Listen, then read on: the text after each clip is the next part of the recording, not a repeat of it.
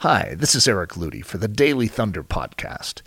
If you are enjoying these messages and want to take these truths even deeper, I invite you to join us in Windsor, Colorado at Ellerslie for one of our upcoming 5-week or week-long discipleship training programs. Ellerslie's discipleship training has been designed to ignite your spiritual fire and to give you the tools for a Christianity that really works. To learn more, visit Ellerslie.com.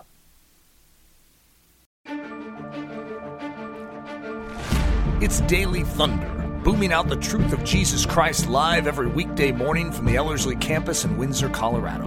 To learn more, visit Ellerslie.com. This is episode 6 in a series that I began, just a week ago? That's a lot of ground to cover. 6? Wow.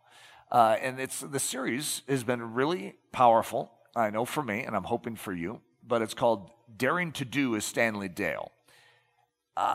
The idea is sort of to reinvigorate the Church of Jesus Christ with that old school passion for missions. It's somehow been lost over the past 20, 30 years, maybe longer, but we've lost a fervor that used to be there. And I'm not saying it's not in any of us, nor I'm not saying that it's not in the church at large in a measure. It's just that it used to pulsate within the church. There have been seasons of church history where the church itself had one singular agenda. If you look at the early church, the coming of Christ was such a key thing. Even when they would greet each other, they'd say Maranatha. In other words, to greet each other, they were saying, He's coming. And it's a constant reminder, if He's coming, how should we then live? If He's coming, then our lives should conform to that reality. And that lost soul, how does that matter? If He's coming, how do I think about that lost soul? That lost soul is in jeopardy if I don't do something. If I don't share the hope that lies within me with this lost soul, then they are doomed. So that constant idea of Maranatha being on the lips of the saints, being in the forefront of their minds, is the basis of the early church. And then that gets lost, and then it gets resurrected again. And so what we see right around 1900, we see a resurrection, a missionary revival take place that is going to create a surge of focus once again on the coming of Christ. And it's interesting, once the coming of Christ is focused on, then missions explodes. Isn't that fascinating? And so in a strange way, you would say, what do we need as the church? Because missions isn't exploding today. Here we are, a mission society, and even we inside this room, which are more inclined to think these thoughts than most people, right? If you just take a cross-section of the church, we're a very high concentration of ready Christians here. And even we are a little scared about what we're talking about here, okay? That should show us something. We are lacking a heat index that is just like, I'm ready, send me. Now, even if you're saying, send me to the Lord, it doesn't mean He sends you right away. He has to prepare too. There is a preparation involved in the sending. You know, Don and Carol Richardson are going to go 7 years before they end up in Irian Jaya. And yet they were ready. They became that fretting lion in the cage, like, Lord, please. And so whatever that heat index is, I think we need to raise it in the Church of Jesus Christ. And so, Lord, start with us. This is part 6, and it's called Dreamer of Dreams. So I've introduced you to Robert A. Jaffray already in the past. I like this guy. And we're calling him the man for the dark mountains. And so this territory of Irian Jaya, Papua New Guinea, is a dark territory. Not that the light doesn't shine. It's that it's dark spiritually. It's a spiritually dead place that the gospel has never reached. And it's very difficult to reach it. Even to get into the interior of Papua New Guinea is treacherous, and you could lose your life just trying to get there, let alone survive when you get there, when you're dealing with tribes that are not that pleasant to be around, that are actually looking at you as a threat and are used to killing all outsiders. And so as a result, it makes it rather challenging to know how to reach this people. And here we have someone like R.A. Jaffray who's ideally suited for this. He smirks at things like that. He's like, oh, this is a dream. Great. I didn't know there were lost souls there. Let's go after them. And so this is the book, and I would highly recommend it. It's a book by A.W. Tozer. It's called Let My People Go. And it's the life of R.A. Jaffray, and it's fantastic. This is another book that I would highly recommend, and it's called Evidence Not Seen, and it's Darlene Deibler Rose. Her husband, Russell Deibler, was the first one to trek in as a missionary into the interior. And she's going to be the first woman ever to go into the interior of Papua New Guinea. So pretty amazing story. And that's during World War II. It is a marvelous book. And then this, the Dreamer of Dreams, so here the name of this message is Dreamer of Dreams, right? So the Dreamer of Dreams is R.A. Jaffray. And this comes from a concept and a statement that Darlene Deibler is going to write in her biography about him. And that's what I'm going to read to you. Darlene Deibler says this: just days later I read the verse, your old men shall dream dreams, your young men shall see visions. That's Joel 2:28. I closed the book of Joel and arose from my knees. Walking into the hall, I saw before me a partial fulfillment of that prophecy. There before me sat the old man dreaming his dreams. So that's Robert A. Jaffray. His eyes were closed, but I knew he wasn't sleeping. One hand rested on an open atlas, the other on the arm of the wing chair that had belonged to his father. I knew that by faith he and his Lord were moving down the great chain of islands known as the Netherlands East Indies. Sensing my presence, Dr. Jaffray looked up and smiled, the smile of one who had sweet communion with the Lord. I was sure that God had acquiesced to all Dr. Jaffray's proposals concerning reaching the lost, for this too was the great burden of the heart of God. How often I had heard Dr. Jaffray remind the Lord of the verse, concerning the work of my hands, command ye me. I looked down at the very familiar atlas. Had we not traced the rapid advance of the Japanese on these pages? What other places had fallen under their dominion since that fateful day when the island of Celebes had been overrun? His mind was full of warfare too, but not of the same warfare that dominated my thoughts. I knelt beside the chair and listened to his dream. So just context, they're in the Pacific, and so the Japanese, after bombing Pearl Harbor, are going to immediately turn their attention to taking over all the islands of the Pacific. So they're going to dominate the Pacific. And so one of those is going to be Irian Jaya, Papua New Guinea. Netherlands East Indies. It has a lot of names, obviously. And so the Japanese are coming, and so her thoughts are completely on that. His thoughts are on this atlas. And that's why it's pretty neat to just see how this man was. This is his elderly years. He's not going to live much longer after this. This is R.A. Jaffray speaking. Lassie, this is our task. These are the areas we must enter when this war is over. When this war is over? It was but beginning. How much more of its fears and anxieties, separations, and grim tales of death must we experience before it was over? I suddenly saw Dr. Jaffray as I had not seen him before. Old enough to dream dreams, young enough to see visions. To Dr. Jaffray, our experiences were but passing events that never altered God's program of reaching the unreached. Never could they mar the old man's dream. With steady hand and the voice of one assured of victory, he traced upon the map our coming campaign. The Natuna and the Nambas Islands, Sumatra, ferreting out and mopping up these pockets of satanic resistance in the central and southern districts. The final liberation of the Punans, of Borneo's hinterland. Bali, firmly held in the grip of the enemy, would be freed, its iron gates yielding under the onslaught of faith and prayer. He paused to give praise to our commander-in-chief for spiritual battles fought and won in some of the smaller islands, then moved on to Mosul, the Isle of Demons, the Bird's Head of New Guinea, the Whistle Lakes area, the Zwart and Memberamo river valleys, down either side of the Karsten's backbone, and at last his finger came to rest over the Grand Valley of the Ballium. This, Lassie, is our task. Listen, do you hear it? The sound of a going in the tops of the mulberry trees. It is the noise of the marching army of young men and women whom God is preparing for the day of spiritual battle and occupation of these areas. I realized how little I know of what makes a true missionary statesman. of a faith that never staggers at the promise of God, no matter how incredible to the natural man its fulfillment seems, of a trust in the unchanging one, who keeps the heart at rest and unperturbed in a changing world, of a burning love that counts not life dear unto itself, but is expendable for God, and of a vision that is never dimmed. Were not these the qualities that characterize pioneers down through the centuries? Were not these the elements that gave the drive, the impetus that launched the missionary campaign to the Netherlands East Indies in 1929, the year of depression when others were retrenching on all sides?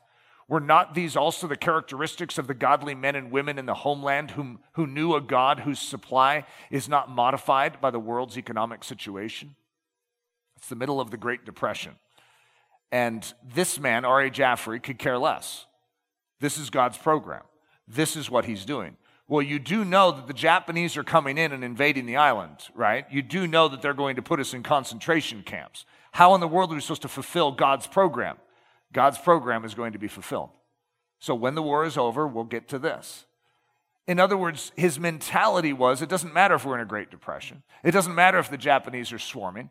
We have lost souls that we need to focus on. We don't turn and focus on ourselves and our survival. We have lost souls that we need to focus on. If there was ever a time to be thinking about yourself, I think this ranks up as a pretty good one. Your homeland, which supports you with finances, is in a depression. The Japanese and their shock troops are on the way down. And by the way, you never want to run into the Japanese shock troops. The way they will treat you is so bad, so evil, so mean. It's going to be bad, guys.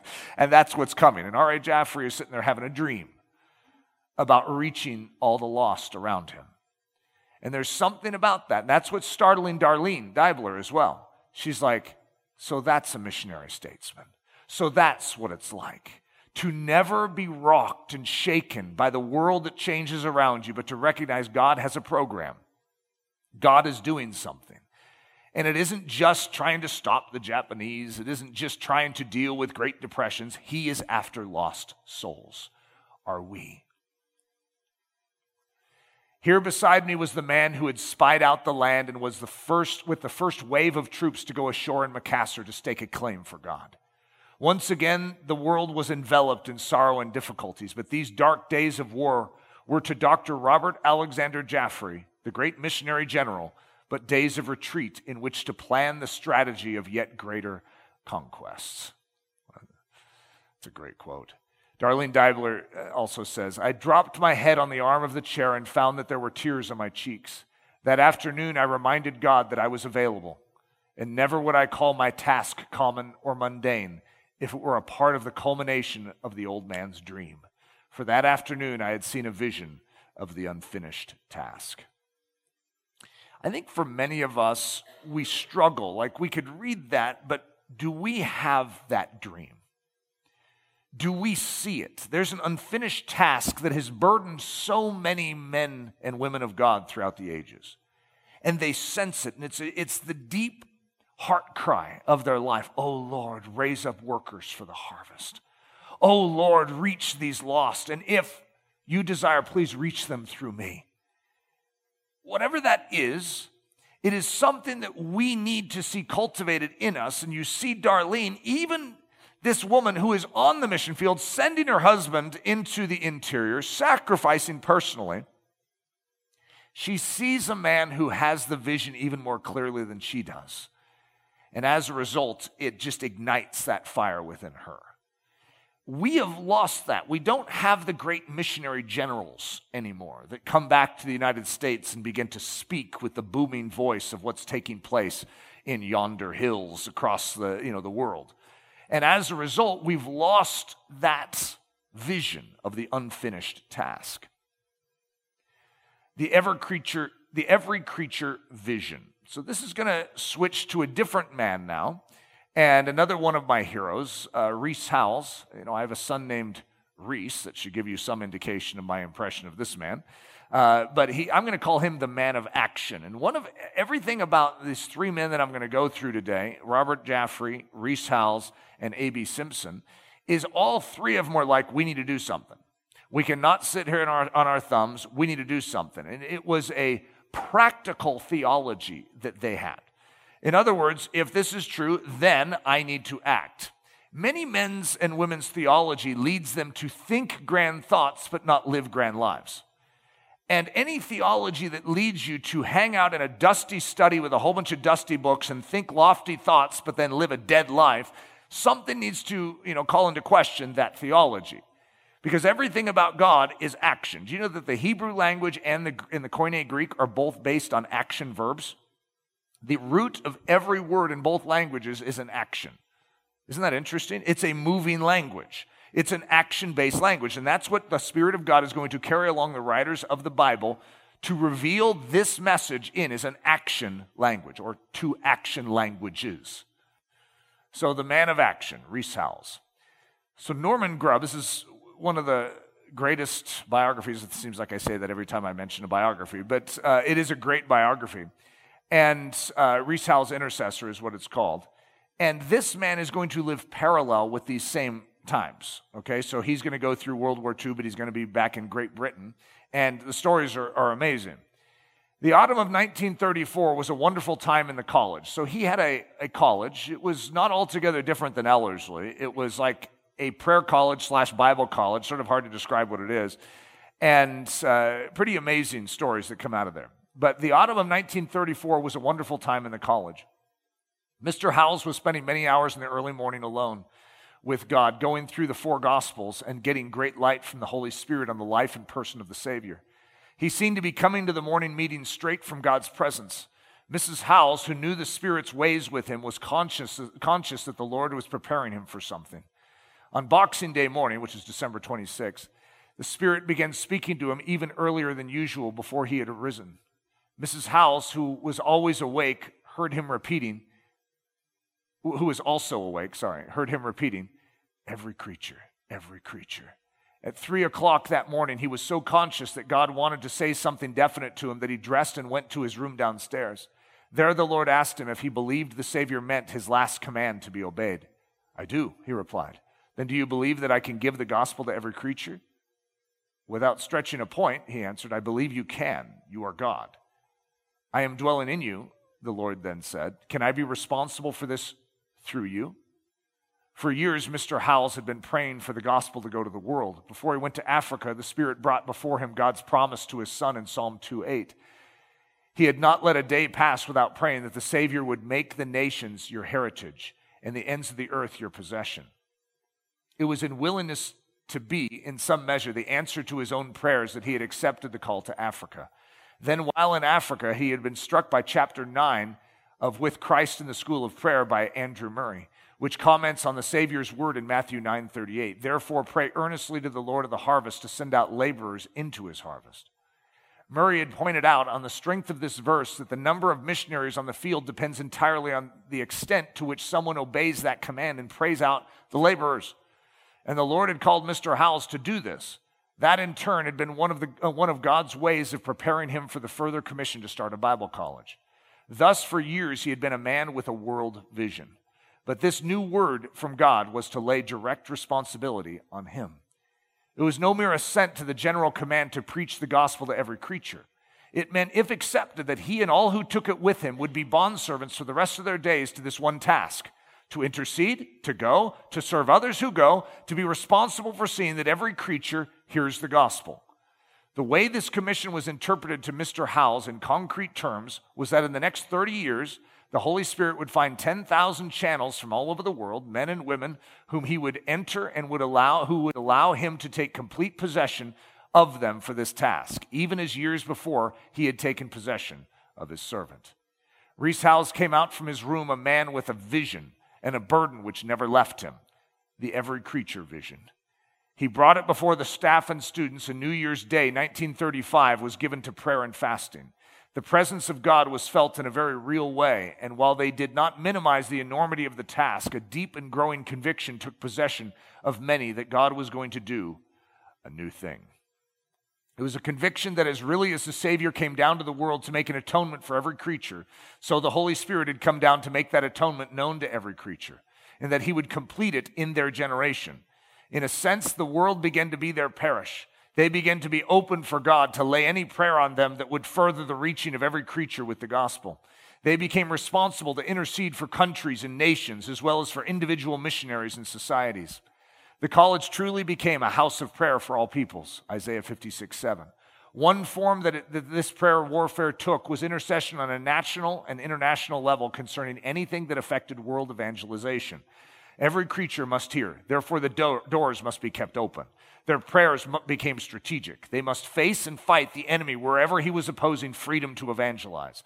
God was preparing an instrument, a company to fight world battles on their knees. So, back when I was in missionary school, this deeply stirred me.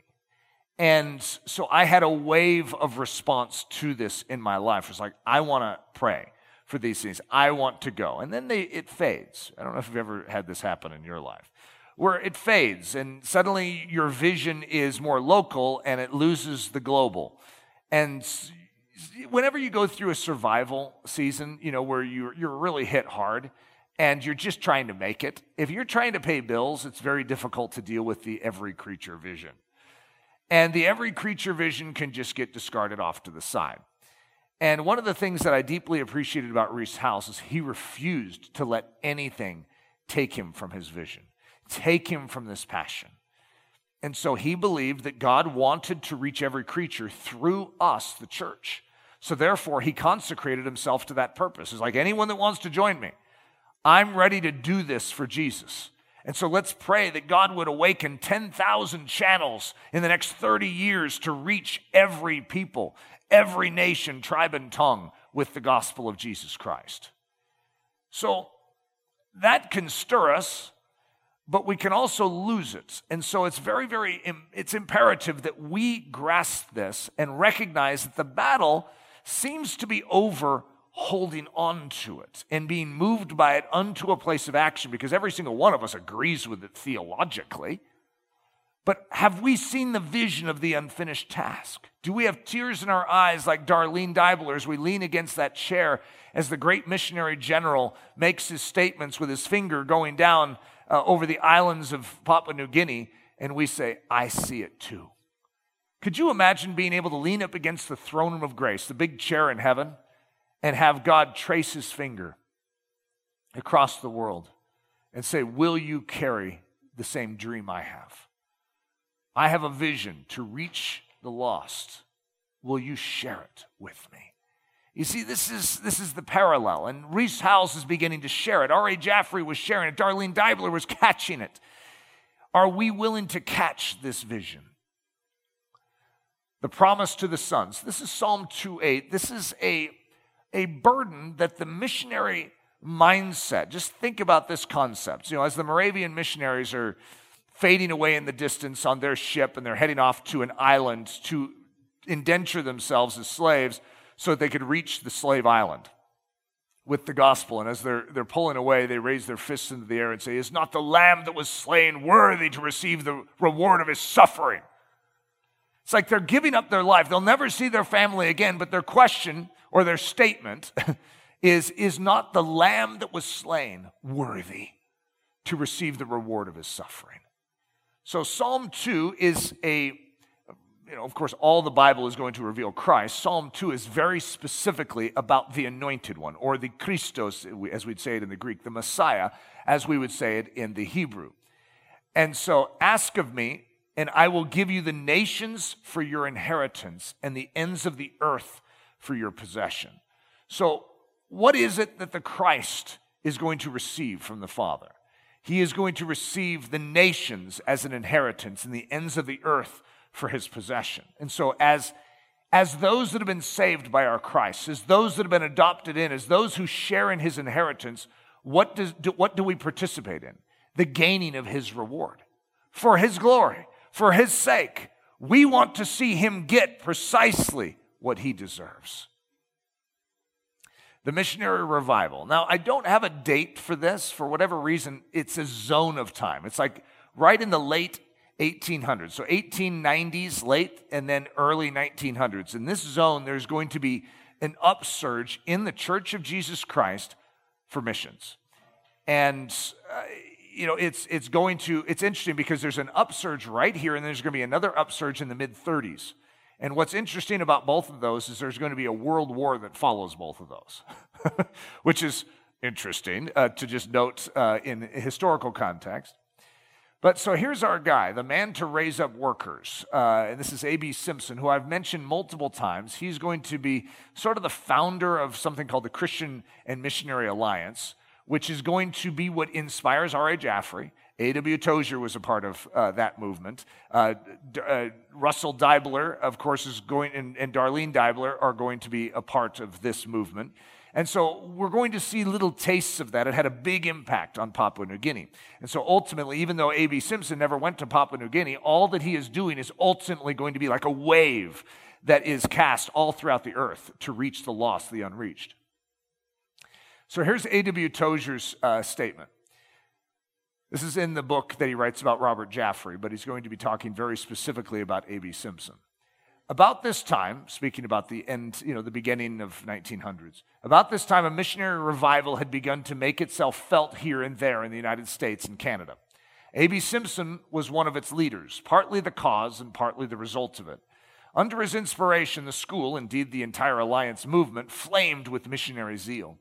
All human learning, all theology was directed to this one channel, the hope of Christ's return, which had spread among the churches with something like prairie fire rapidity, gave added urgency to the missionary passion. This was especially true of the doctrine as Simpson interpreted it. According to his view, the second coming was contingent upon world evangelization. Christ could not return until the gospel had been preached among all nations for a witness. The conclusion was plain. The Lord's return could actually be hastened by zealous missionary activity. One had a direct bearing upon the other. One theme ran through the preaching and writings of Simpson: bring back the king. Why say ye not a word about bringing back the king? Was a reproachful text often used in those days to arouse slumbering interest and to incite zeal for world evangelization. Though many learned eyebrows were raised at this interpretation, its practical effect upon its adherents was terrific. Nice exegesis and sober analysis would never want for advocates. Mere Bible teaching could be done by others. Simpson and his alliance refused to be satisfied with the dry bones of eschatology. In theology, they were pragmatists. Their doctrines must work. They must result in practical activity in line with the purposes of God for this age. This is what they believed and what they taught, and their teaching had amazing power to catch and hold and direct the spiritual energies of increasing numbers of men and women.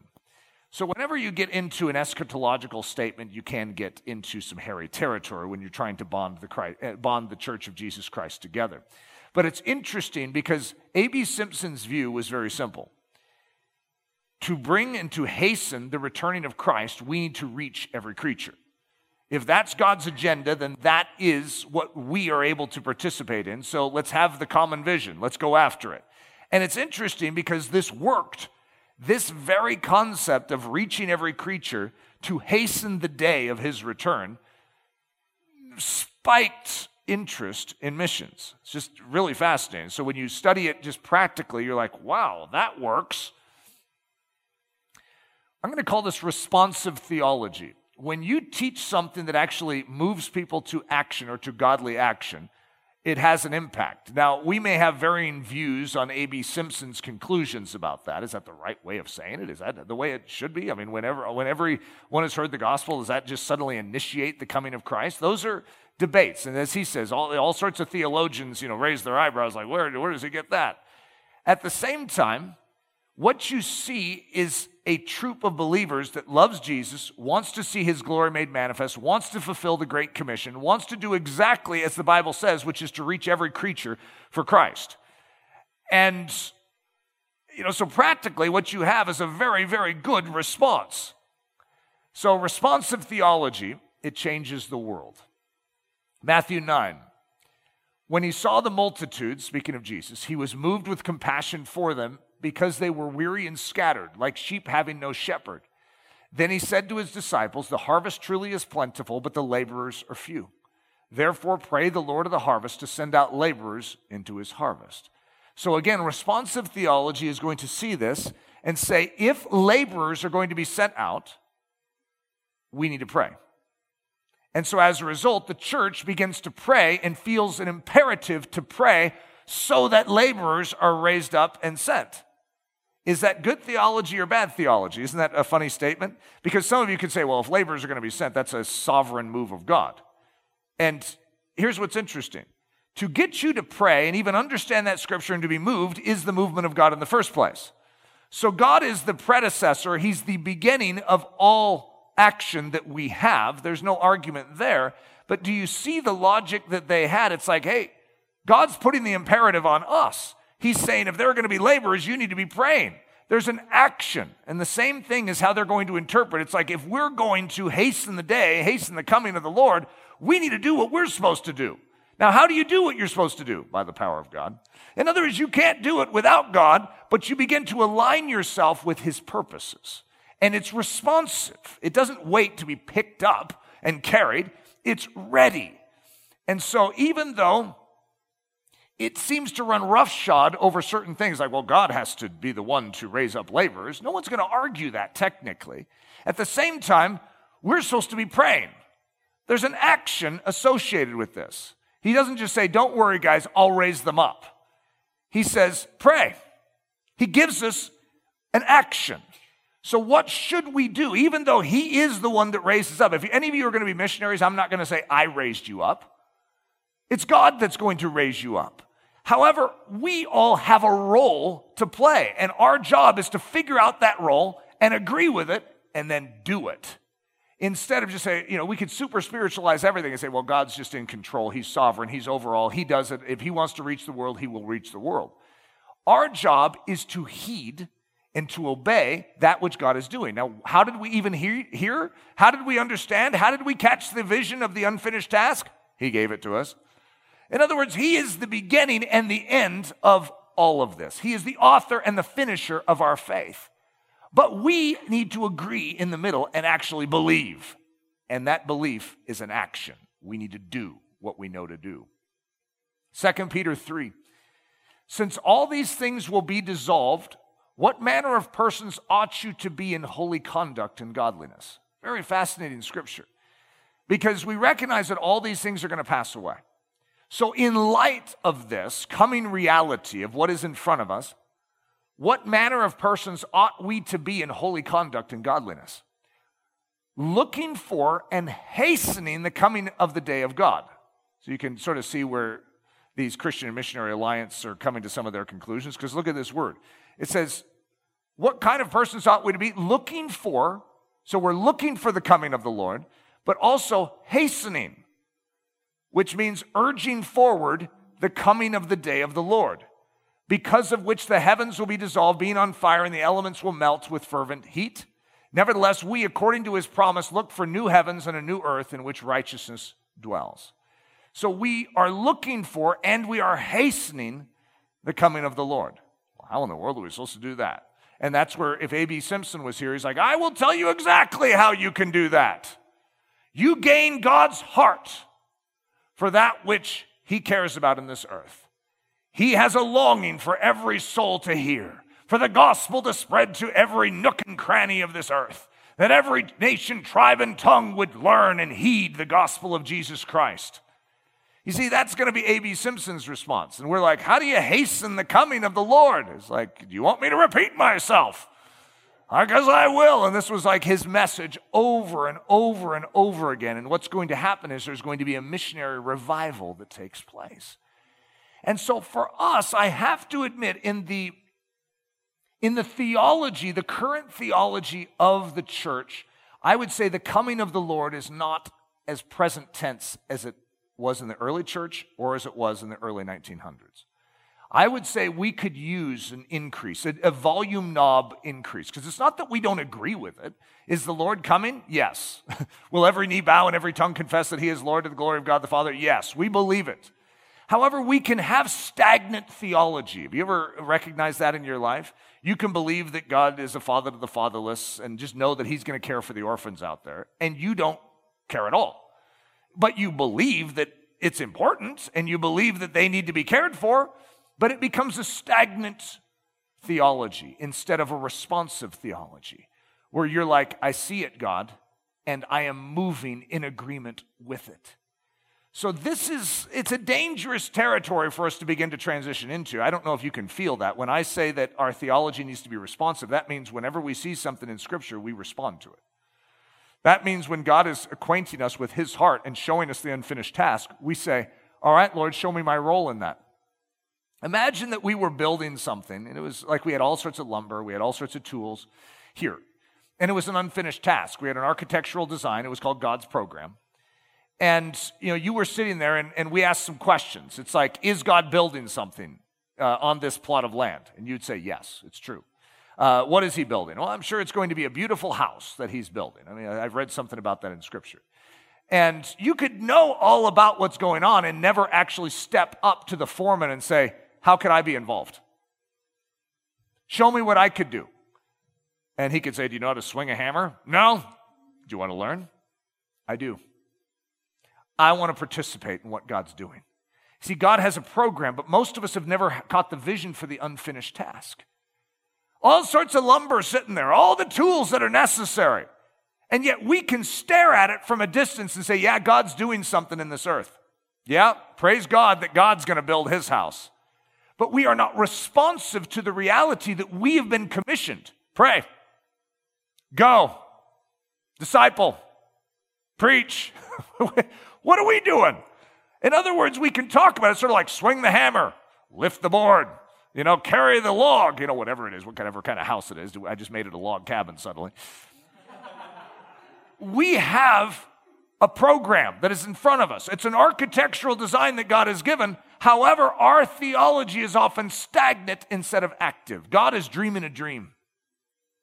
He's the old man tracing his finger along the world with a burden. And we're caught up in World War II saying, well, God, we have problems that are standing in the way. I can't get that done.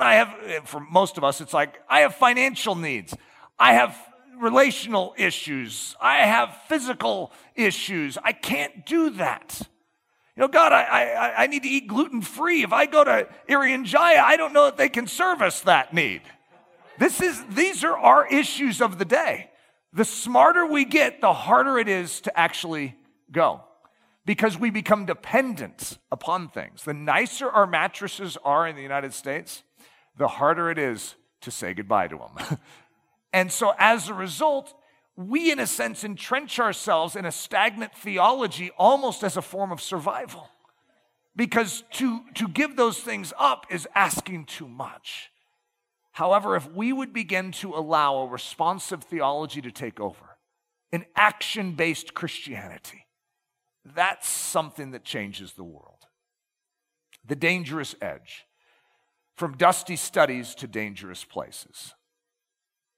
This started in me. I should say it was reinvigorated in me. You remember how I said you can have an intensity for the unreached and then suddenly it can just drop off. Usually it's because you got distracted with something in life and, you had a crisis in life and you just lost sort of that fervor of it. And then God can just sort of touch it again.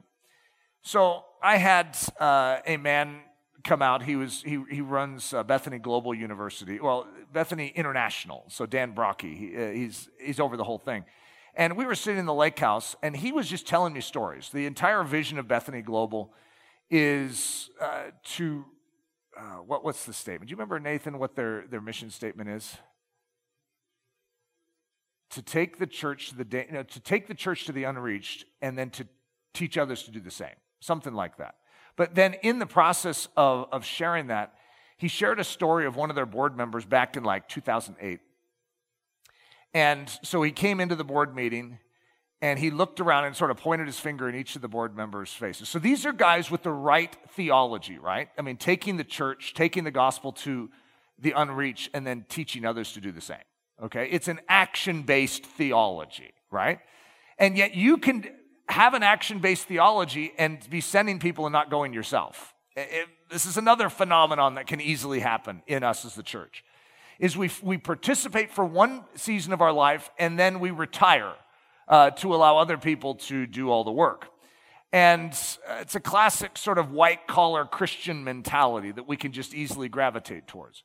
And so this board member takes out his finger and is sticking it in the nose of all the people in the board. And he's saying, guys, we can't just talk this. we need to live this. And then he, just sort of lowers the boom. He's saying, my family and I have sold everything, and we're headed to New Delhi. We're headed to the dangerous edge. And everyone's just sort of staring back like, whoa, our board members are doing it. What does that say to the rest of us? See, if one of us actually just rises up and says, guys, we need to do this, it actually creates a ripple effect around, because everyone else is recognizing it's like, yeah, I guess I was just sort of thinking it instead of doing it. And so it does not mean that you have to go to New Delhi. It isn't the conclusion that we all have, or that you have to go to Papua New Guinea. It's the response that first says, God, I see the unfinished task. What is my role? If you want me to swing a hammer, if you want me to carry a board, if you want me to do the sawn, I don't care. I might need to be trained how to do it, but my answer is yes. Take me there. Take me to the dangerous edge. So guys, I don't know if you've seen this missionary motto of Stanley Dale before, but we've repeated it 6 times now, or more. I mean, it could be that we've done it twice in some of the messages, but it's good. Going enthusiastically, sharing courageously, serving sacrificially, suffering joyfully, dying triumphantly. And we have prayers that have come out of each of these, and so we're at 6 now. So these are 6 prayers that I would highly encourage you to begin to pray in your life. And so they each are matched up with one of the messages. So the first message was the legend maker, and the prayer that came out was, Lord, prepare me for the heavenly call. The second message was passing on the Kasu Marzu, and the prayer was, Lord, refine my taste buds for all heavenly delicacies. The third message was inured for danger, and the prayer was, Lord, season me, toughen me, and prepare me for all difficulty.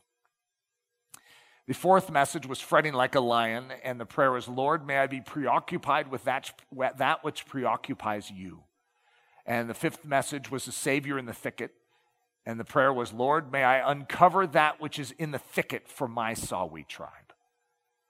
And the sixth prayer, which is today for the dreamer of dreams, Lord, may I be a doer and not just a hearer.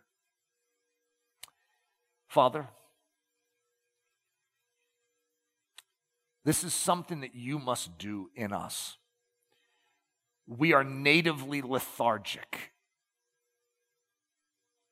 We are natively focused on self and self-comfort and self-ease and self-preservation. So, Lord, we ask that you would bust us out of this tomb of cowardice, of passivity, of attempting to justify our stagnant theology under the banner of it being correct doctrine. But Lord, the most correct doctrine is love. And we fulfill everything when we begin to love. And love does something. Love prays when it must pray. Love goes when it must go. Love speaks when it must speak. So Lord, I pray that you would trump all of our reasoning with your heavenly reasoning, and that you would move us from being hearers to doers in every facet of our life. Please, Lord, please do this. We ask this in the name of Jesus. Amen.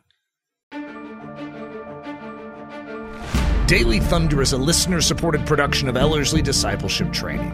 At Ellerslie, we are laboring to rouse the Church of Jesus Christ out of its lethargy and build brave-hearted Christians for such a time as this. Daily Thunder episodes are released every day, Monday through Friday, from our campus in Windsor, Colorado. And our weekly sermon is delivered live at 9 a.m. on Sunday mornings, with a delayed live stream available at noon Mountain Time. Go to ellerslie.com/daily to get all the details. Thanks for listening.